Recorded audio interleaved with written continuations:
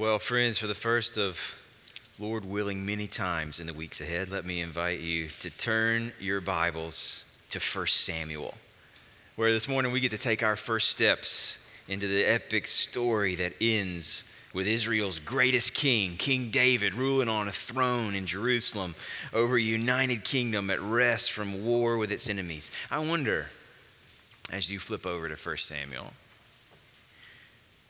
where would you expect a story like that to begin?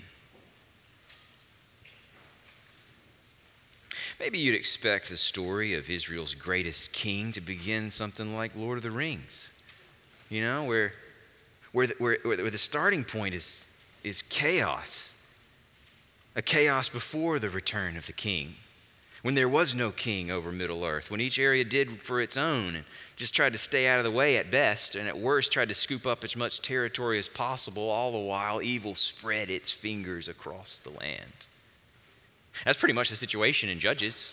We talked about that last week, but 1 Samuel, which begins in the time of the Judges, doesn't actually mention that backdrop. Maybe you'd expect it to begin something like The Lion King. You know, where at the very beginning, what you get is the boyhood of the great king. It starts with Mufasa, but you know, Simba's going to be the Lion King. That's the one it's all about. We get to see him as he's becoming Simba, as he's inheriting from a good king, his father, the ways of good kings, as he's experiencing the things that are going to make him who he is and lead to a reign that'll be good for all the land, whatever they called it. I mean, we're going to get some David backstory soon enough. But not yet, not at the start. In fact, we don't even begin this story with Samuel, the man whose name is on the book, the man who would anoint David as king.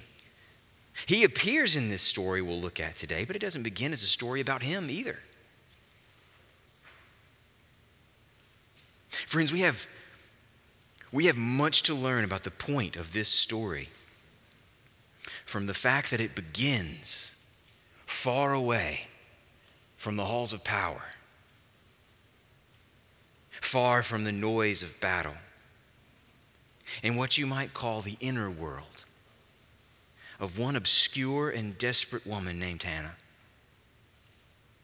As one friend put it, it's like the first falling rock that leads to the tumbling avalanche that ends in monarchy and peace and David and the hope of a greater David still to come. All of it started by the falling rock of a desperate prayer from a desperate woman who went to her God with her problems. The story of David begins with the story of Hannah, and in another way with the story of faith. Hannah's faith, the faith we'll look at today.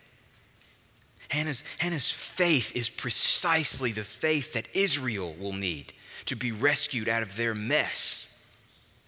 It's precisely the faith that Israel's kings would need if they're going to rule well for God's glory and not just for their gain.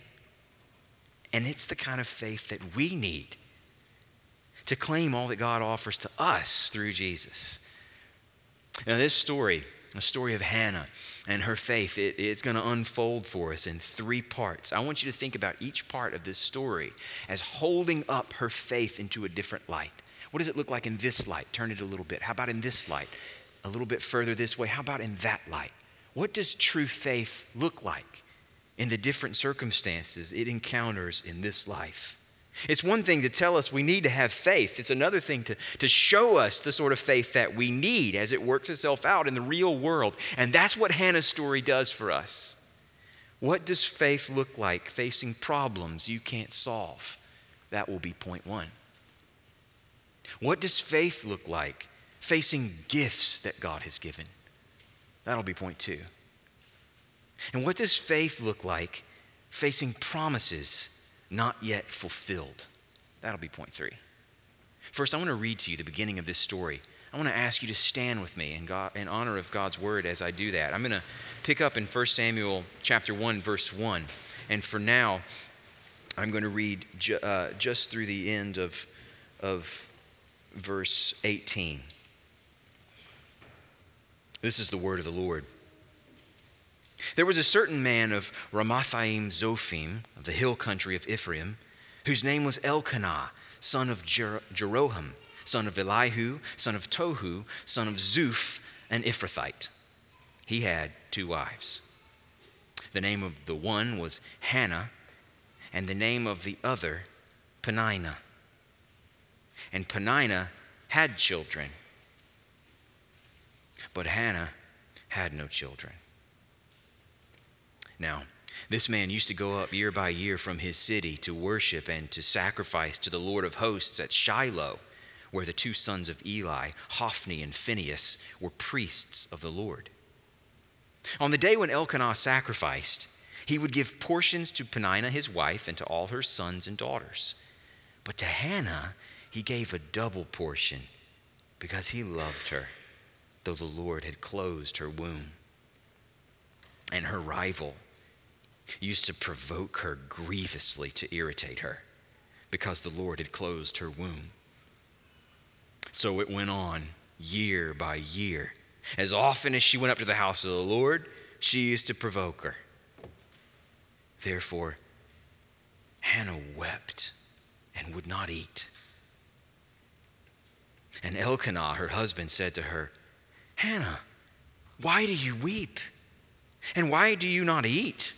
And why is your heart sad? Am I not more to you than 10 sons?" After they had eaten and drunk in Shiloh, Hannah rose. Now, Eli the priest was sitting on the seat beside the doorpost of the temple of the Lord. She was deeply distressed and prayed to the Lord and wept bitterly. And she vowed a vow and said, "O Lord of hosts, if you will indeed look on the affliction of your servant and remember me and not forget your servant, but will give to your servant a son, then I will give him to the Lord all the days of his life, and no razor shall touch his head." As she continued praying before the Lord, Eli observed her mouth. Hannah was speaking in her heart. Only her lips moved, and her voice wasn't heard. Therefore, Eli took her to be a drunken woman. And Eli said to her, "How long will you go on being drunk? Put your wine away from you." But Hannah answered, "No, my Lord, I'm a woman troubled in spirit. I've drunk neither wine nor strong drink, but I've been pouring out my soul before the Lord. Do not regard your servant as a worthless woman, for all along I've been speaking out of my great anxiety and vexation." Then Eli answered, "Go in peace, and the God of Israel grant your petition that you've made to him." And she said, "Let your servant find favor in your eyes." Then the woman went her way and ate, and her face was no longer sad. This is God's word. You can be seated. Point number 1 this morning. What does faith look like facing problems you can't solve? Hannah shows us. Faith looks like desperate dependence. The curtain of this story opens on an unexceptional village in the hills of northern Israel, where there lived an unexceptional man named Elkanah, who had 2 wives named Hannah and Peninnah. But the scene is set by the simple statement at the end of verse 2. Peninnah had children. Hannah had no children. And with that statement, this story ushers us out of that hill country, out of that village life, out of that ancestry given in verse 1, and straight into the heart of this woman, Hannah, who is living her own personal nightmare. Her barrenness in her culture would have brought her crushing shame. The value of women in this culture was all too often tied to their ability to produce children, especially their ability to produce sons. And if your worth is tied to the sons you produce, and you haven't produced any sons, what are you worth? And whatever shame her barrenness may have brought to her, it certainly and understandably brought onto her shoulders a deep, a heavy, a debilitating grief. In fact, in the sections that I read, you might even say her grief and her overwhelming anxiety is the theme that ties the story together. It comes out in verse 6. She wept. She wouldn't eat. She was so broken. She couldn't feed herself. It's in verse 10. She was deeply distressed. She wept bitterly. And in verse 16, she puts her own words to the storm that's raging inside of her, which she calls her great anxiety and vexation. And on top of her shame and on top of her grief, making it all worse, Hannah is alone. Hannah is completely alone. Each character that's introduced in this story just makes things worse for her. Did you notice? Peninnah is no comfort, that's for sure. In verse 6, she's called her rival. And her rival takes every opportunity to rub it in. As Peninnah's children grow in number, she just has more material to work with every year when it's time to go back up to Shiloh for the sacrifice. She throws it right back in her face. Hannah still had no children. Another year passed. Meanwhile, Elkanah, her husband, seems like he genuinely does love her, but he doesn't get her grief at all. This guy is clueless. Did you notice? It's hard to imagine how we could let him off the hook for verse 8. Why do you weep and not eat? Why is your heart so sad? Am I not more to you than 10 sons? I don't know if that sounds stunning to you or right about on brand, but we are meant to see this man as an outsider to the grief of his wife. He's thinking, I'm a catch. I give you a double portion of meat every year. I love you lots and lots and lots. You're a lucky girl to have a man like me. And even worse, he's basically saying to her, I'm not bothered anymore by your barrenness. Why are you? Almost certainly, he married a second wife to solve his barrenness problem. I've got heirs now. I got Peninnah. I'm not bothered anymore. Why are you?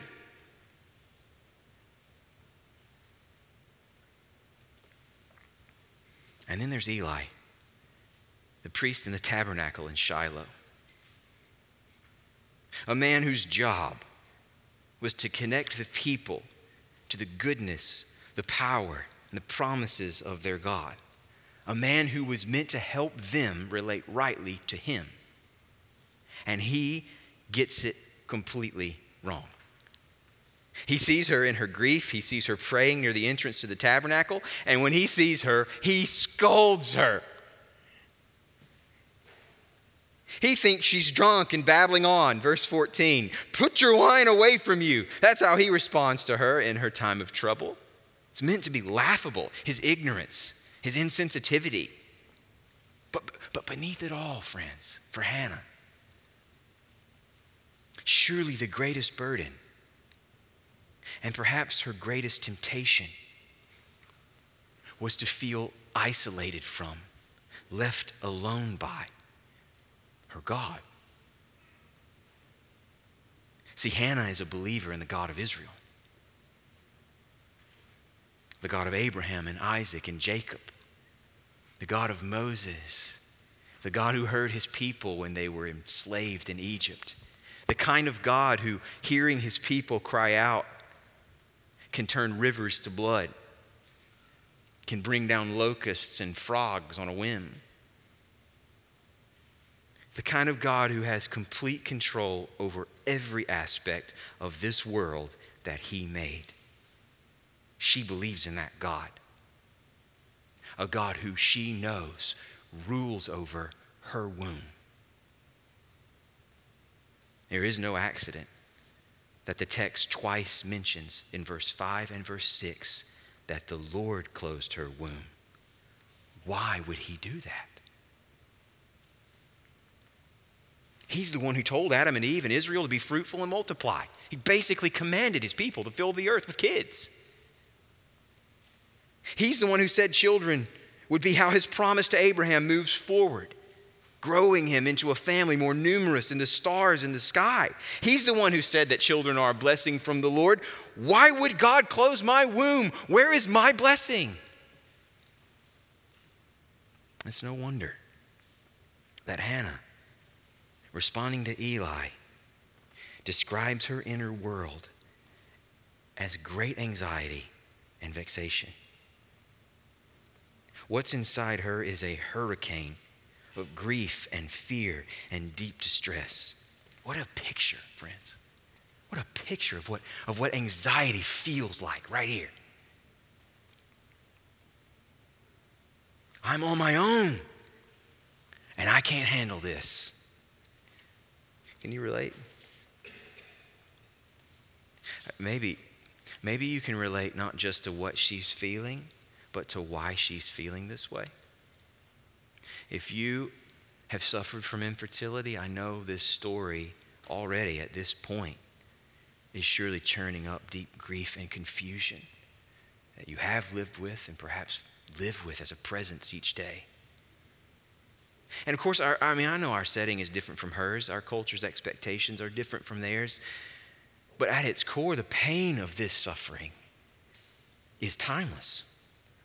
And so are the questions that it raises. So if that's what you're thinking about right now, before I go any further into this story about Hannah, I just want to say a couple of things to you. Hannah's suffering was not her fault, and neither is yours. And you may have a lot to grieve. You do have a lot to grieve, but you have nothing to be ashamed of. And you have every reason to hope, just like Hannah did. I don't know what God is doing in your life today, but I do know what God is doing in your life overall. And I do know where all of this is headed. One day, in His time, when death is swallowed up by victory, anything we have lacked along the way will be swallowed up too by His fullness. Let me put it another way. God will not waste your pain. It will become, in time, a theater for His glory, where you will see things of His beauty and power you could not have seen otherwise. And He will be with you until that day. In the meantime, I want you to also know your suffering is not yours to bear alone. Our church is full of friends who have been where you are. And it's full of even more friends who, even if they haven't been there, are headed where you're going. And who have accepted willingly the responsibility of helping you get there.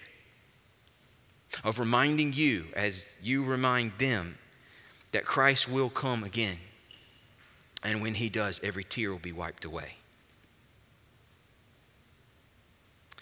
Maybe you haven't experienced the specific cause of Hannah's anxiety, but surely you can relate to this anxiety itself, right? Anxiety, what it's like to struggle with it. What it feels like to be up against something huge, like something that's just, it's too big, but matters to you deeply and is way beyond your influence. What do you do in a situation like that? What do you do when you're facing a problem you can't solve? What does faith look like in that circumstance? Look at what Hannah does in verse 10. Hannah was deeply distressed and prayed to the Lord and wept bitterly.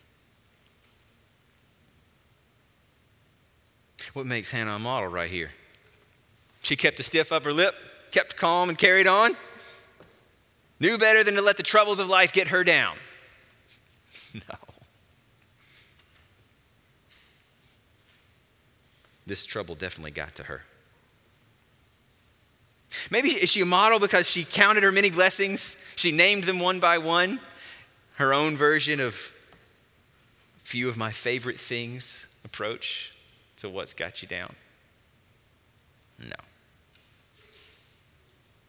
what did she do? She prayed through her tears. That's what she did. She spoke to God out of her great anxiety and vexation. She took her problems, the problems that were too big for her to solve, and brought them to God as if he cares. That's what makes Hannah a model. That's what faith looks like. Desperate dependence on the only God there is. Friends, when you're facing problems you can't solve, the key to faith is not whether you experience anxiety, but how you deal with it when you do. You could feed it. That would look like focusing on the problem on one hand or on your own resources on the other. That's big, I'm little. That feeds anxiety. You could go that way. Or you could choose to fight it by taking that problem to God. That's what Hannah does.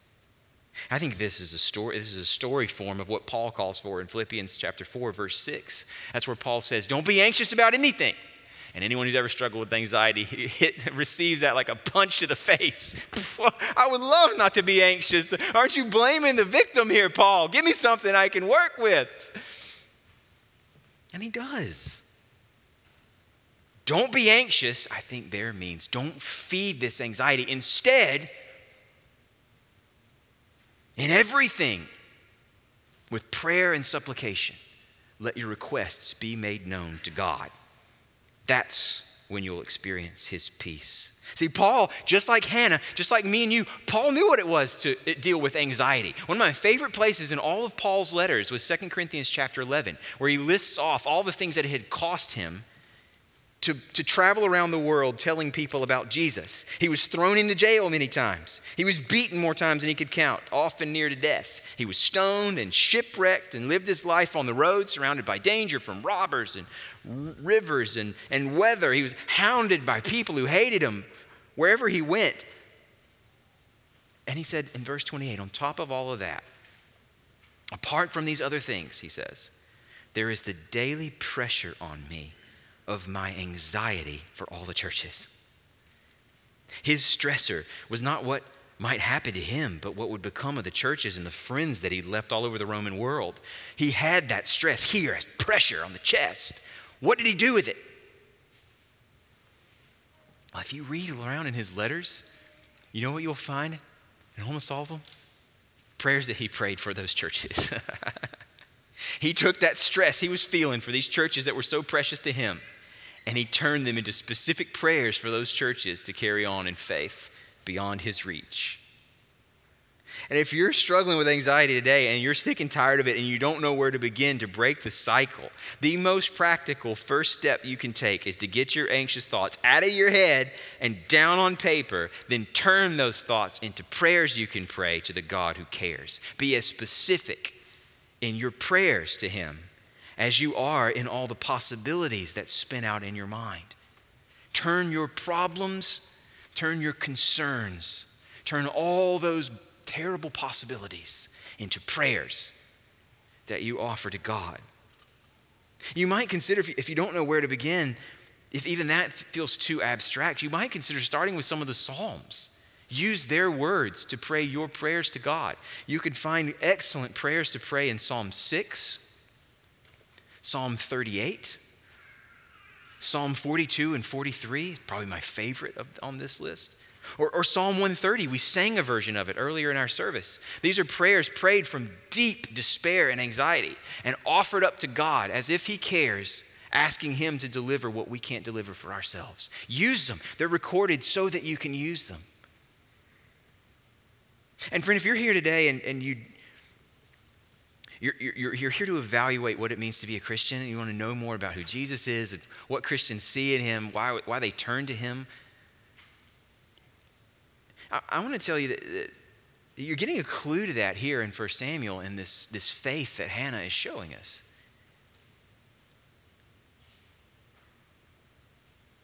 Hannah is innocent in her suffering. And you might think, well, that's why God would listen to someone like her. She's up against it. She did nothing wrong. Everybody's against her too. That's the kind of person God would hear. And that's right, he does hear the desperate prayers of a person like Hannah. But the Bible is also crystal clear that God hears the desperate prayers of sinners too. People who haven't had anything for him until they got to where they didn't have anywhere else to turn. Christians know they don't deserve God's grace, but they can't live without it either. That's really what it is to be a Christian. Christians don't come to God with, hey, look what I brought you. Here, take this. Christians come to God like Hannah did, desperate. Our only hope that he hears the prayers of guilty people who are desperate, just as he hears the prayers of the innocent. And it's what we sang about in Rock of Ages earlier. Naked, I come to him for dress. Helpless, I look to him for grace. Foul, that's what I bring, but I go to the fountain.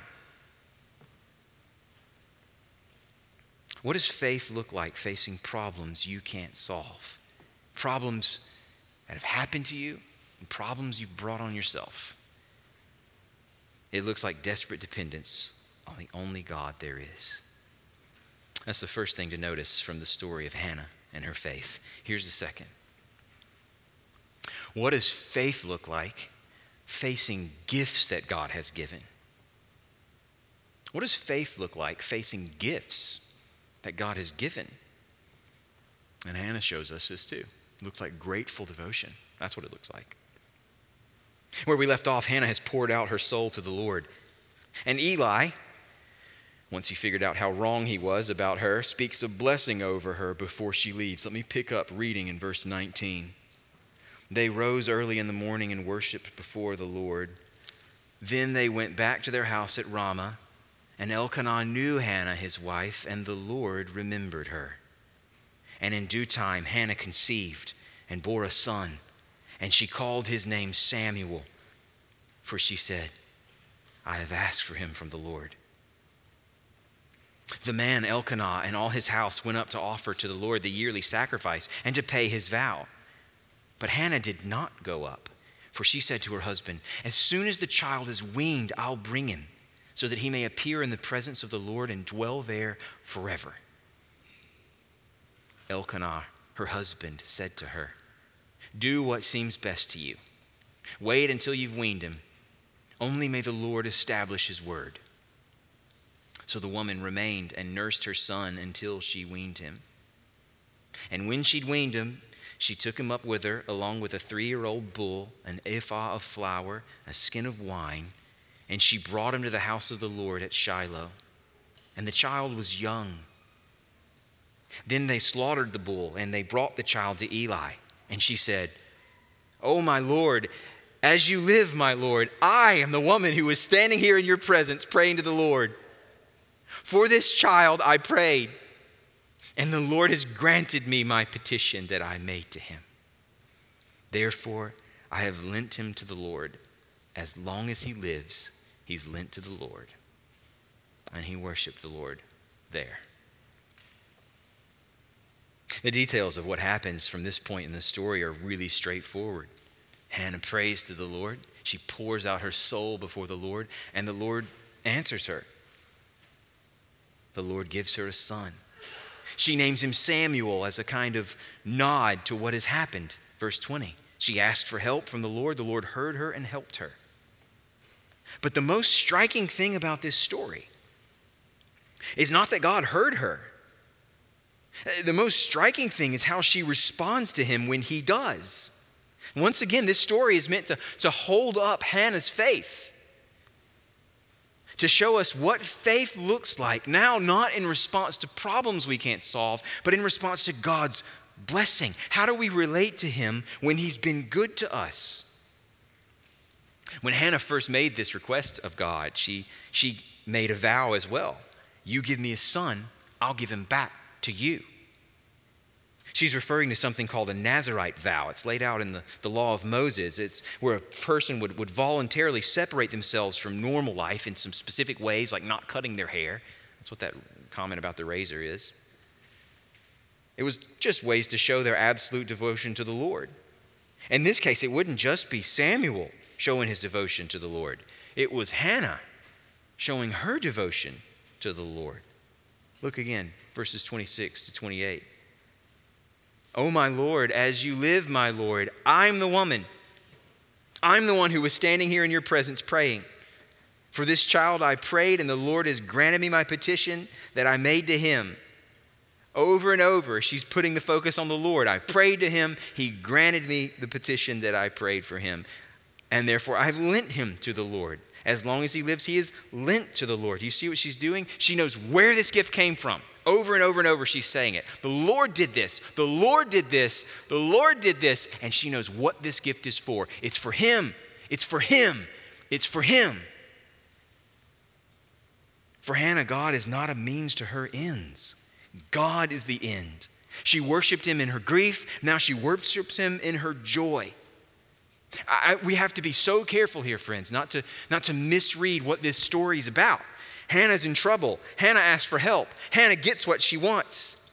And if you ask like Hannah, you'll get what you want too, as long as you have as much faith as she did. That's not what the story's about. That's not what this story says. It's not true in our experience. It's not true to what the Bible teaches. God is not like that. He's not a vending machine who spits out what we ask for as soon as we put in the right change and hit the right buttons. He is God. The point isn't that those with true faith get to name it, whatever it might be, and then claim it no matter what it is. The question behind the story is rather this: when you do get what you want, do you know where it came from? Do you know what it's ultimately for? See, Hannah's story is meant to give us a picture of the story of Israel, playing out now in microcosm in her life. And Israel was never in greater danger than when they were most obviously blessed by God's goodness to them. It's what we talked about last week in that cycle that plays out in Judges over and over again. Israel would cry out to God from their despair. Time and again, God would hear them. He'd raise up a judge to deliver them. He'd give them rest from their enemies. But then what would happen next? Same thing that happened in the wilderness right after God delivered them from Egypt in the first place. They forgot. They forgot all about him. They forgot they needed him. They forgot where these good gifts came from. They forgot where these gifts were for. And we are every bit as vulnerable to sin and selfishness, faced with blessing from God, as we are when we're faced with suffering. It's just so easy to take good gifts for granted, to sort of bank them away as if they're necessary, as if they're inevitable, as if we can just move on now to the next quest on the list. It's so easy for us to slip into entitlement, like we have what we have because we deserve it. And perhaps most dangerous of all, it's so easy for us, the more we have, to slip into more and more self-reliance, as if the more we have, the less we need God. That's why we have to pay, as Christians, to grow in Christ. We have to pay as relentless attention to what's going on in our hearts when we receive good things from Him as we do when we're suffering. I think most of us don't have a hard time paying attention to whatever's going on inside when we're grieving or stressed out. That's our good thing. But are you paying attention to how your heart relates to what's good? Be careful that your good gifts don't make you proud. It's 1 Corinthians 4. What do you have that you haven't received? Why do you boast as if you have not received it? Be careful your good gifts don't make you greedy. All of us can be tempted to stockpile, to hoard, to build up more and more. And as that pile grows, to feel better and better about who we are or where we are in life, as if these things can make us stable and secure and permanent, as if anything that we have is ours to keep. It isn't. Don't get greedy. And most of all, be careful your good gifts don't make you self-reliant. I think of Luke chapter 12 and Jesus' parable of the rich fool. this guy who had a good crop one year, so good, he didn't even have a barn big enough to keep it all in. His solution to that problem was not to say thanks and to share it with others, but to build a second barn. Now we can fit it all in, and then to stand back, kind of like Scrooge McDuck in his big room full of coins, and look at it all. And he speaks to his soul. Soul, you have ample goods laid up for many years. So what?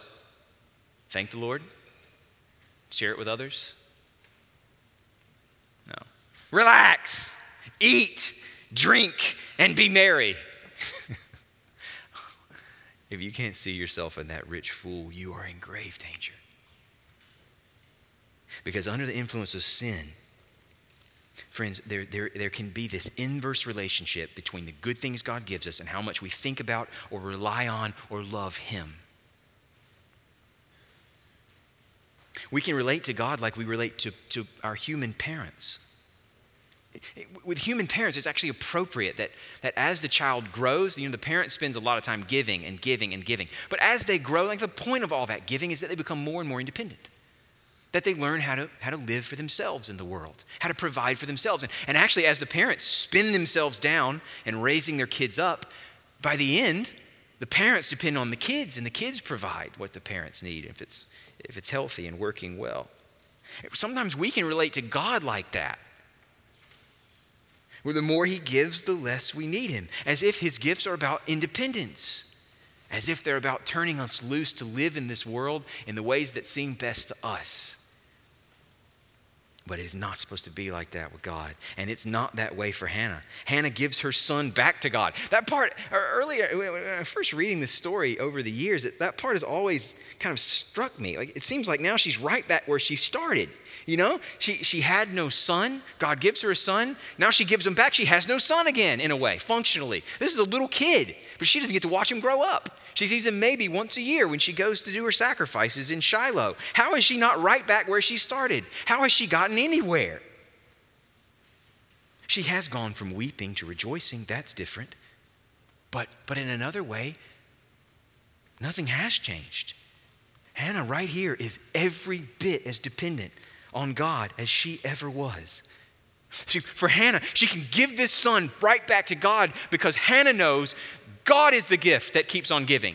God is the gift. Having Him in your life, having Him to provide, having Him to hope in for the future, having God, that's the gift that keeps on giving. Her son Samuel is one more reason to know that God is worth trusting.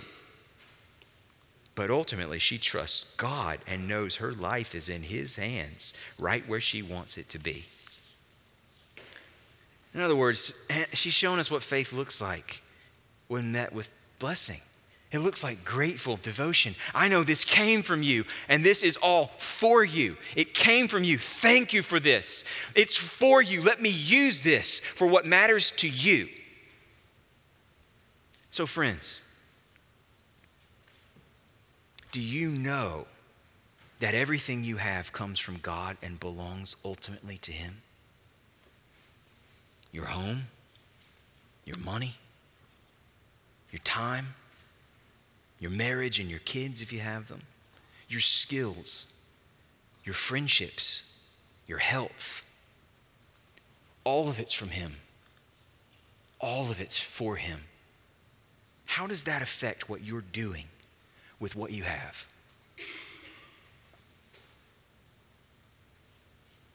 Well, we've seen what faith looks like facing problems we can't solve. And we've seen what faith looks like facing gifts that God has given. To close this morning, I want to show you what faith looks like facing promises not yet fulfilled. And this is what we see in the song that Hannah sings at the beginning of chapter 2. It is beautiful. Hannah sings this song in chapter 2, verses 1 to 10, a song that's praise to God from her story, from what she's seen of God's grace, but it's actually bigger than just her story.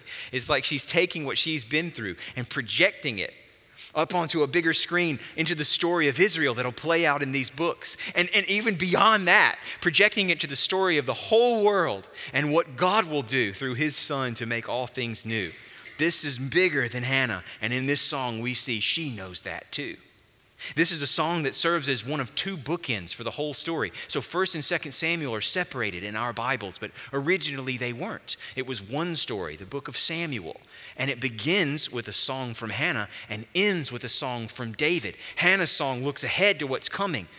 David's song looks back at what's happened, but they basically say the same things. And they're on each end of this book as this kind of flashing strobe light saying, you want to know what these books are about? Look here.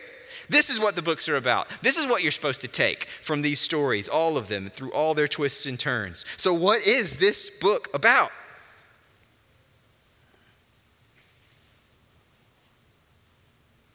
By the end of this song, Hannah is looking to the future.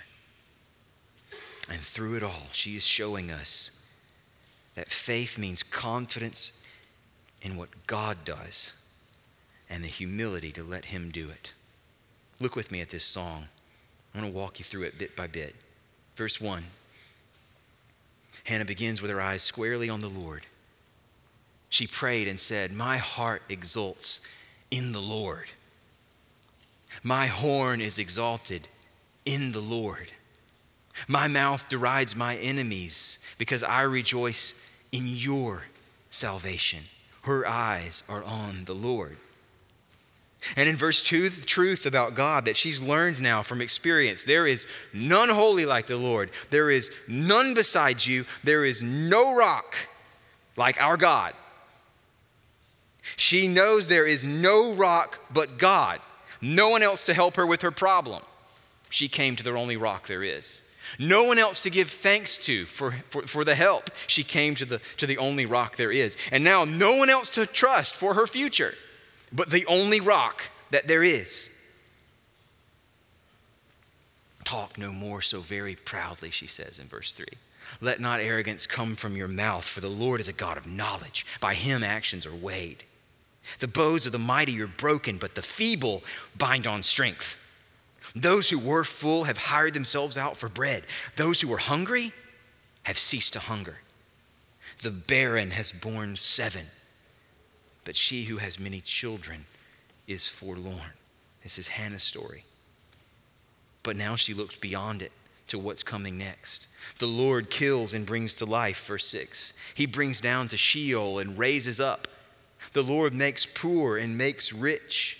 He brings low and he exalts. He raises up the poor from the dust. He lifts the needy from the ash heap to make them sit with princes and inherit a seat of honor. For the pillars of the earth are the Lord's, and on them he has set the world. This is bigger than Hannah now. Can you see that? She's looking up. She's looking beyond. She's looking to what we'll see play out in 1 Samuel, to Saul, raised up by God's power, then brought low again for his pride. To Goliath, who stood before the armies of the Lord and mocked them. Who will come out to fight me? Who has it in them? Who looked at little David and said, please, you come before me with stones. The Lord brought him down. She's looking ahead to David, who will be raised up as not what anybody was looking for. The youngest in his own family, a shepherd by trade, not much to recommend him for the job that God was about to give him. He was chosen by God who saw his heart. And in Israel, throughout the story, they're going to be tempted again and again to lock in on power, on prestige, on like bankable assets that they know they can trust, even making David something they can cling to as their ultimate hope. And this right here is the message they're going to need to remember. The Lord's power is what matters. The Lord's favor, that's what matters. What God is doing to turn evil to good, what God is doing to raise the poor up into the throne, that's what matters. Remember him. But this story is bigger than David too. You can see it in the way she talks about it. Her song is sketching out the arc of Jesus. It's Jesus who found his place not among the rich and the powerful, but among the poor and the needy. Jesus who had nowhere to lay his head. Jesus who wasn't much to look at. He was despised and rejected by men. He was one from whom people would turn their faces away. They didn't want to look at him. He was mocked and despised by the powers that be. And when they tried to run him out of the world by hanging him on a cross above his head, they mocked him, King of the Jews. Look at this guy, this fraud. All the while playing into God's plan to make him king. Because the Lord brought his son down to the grave. And the Lord raised him up again. Jesus laid his life into dust and ashes, just like verse 8 says. And the Lord then puts him into the seat of honor, a throne at his right hand. The Lord did this. This is how he works. This is what he loves to do. He loves to turn things around for those who trust him to be their God. And there is no depth of darkness, no power of evil that'll stop him from doing what he does. Now, this matters to us because Hannah's song looks further even still than the cross and the resurrection of Jesus. It ends by looking ahead to a day we're still waiting for. He will guard the feet of his faithful ones, but the wicked will be cut off in darkness, for not by might shall a man prevail. The adversaries of the Lord, Hannah sings, will be broken to pieces. Against them he'll thunder in heaven. The Lord will judge the ends of the earth and give strength to his king and exalt the horn of his anointed. She's now looking way ahead into the future, into a promised day where everything is set right as it ought to be, where anything that stands opposed to God's good plan for his good world is ruined forever, is driven out, and his king exists in power, unchecked, unopposed. We wait for that day. How do we wait if that's what we're waiting for? How do we wait for promises God has made but not yet fulfilled? What does faith look like for us now? It looks like Hannah's faith in this song. Humble confidence. One writer says that one of the main tensions that plays out throughout this whole book of Samuel is the tension between grasping and giving. Between claiming what you want on your terms and receiving what God promised to you when he decides to give it to you. Will God's people spend their lives grasping for more of what they want, more of what seems best to them, more of what this world has to offer, or waiting for what God has promised to give them? That question is for us too. Our hope for the future can't be based on what we see in ourselves, and it can't be based on what we see around us and how good or bad things seem to be. It has to be based on who he is, on what he has said he will do for those who are humble enough to trust him to be the only rock that there is. Father, we pray to you now that you would give us this faith and hold it up when there is so much still in us that undermines the confidence that we ought to have. I pray that this book of stories would reinforce our confidence in you as God, our rock. Week by week this fall, we pray that you would build up our foundation of faith. And we pray that you would hold us on until the end. Protect us from ourselves and from all in this world that stands against true and lasting faith. We look to you as the God who reigns and rules and loves to provide for those who trust in him. And we pray to you in the name of your Son. Amen.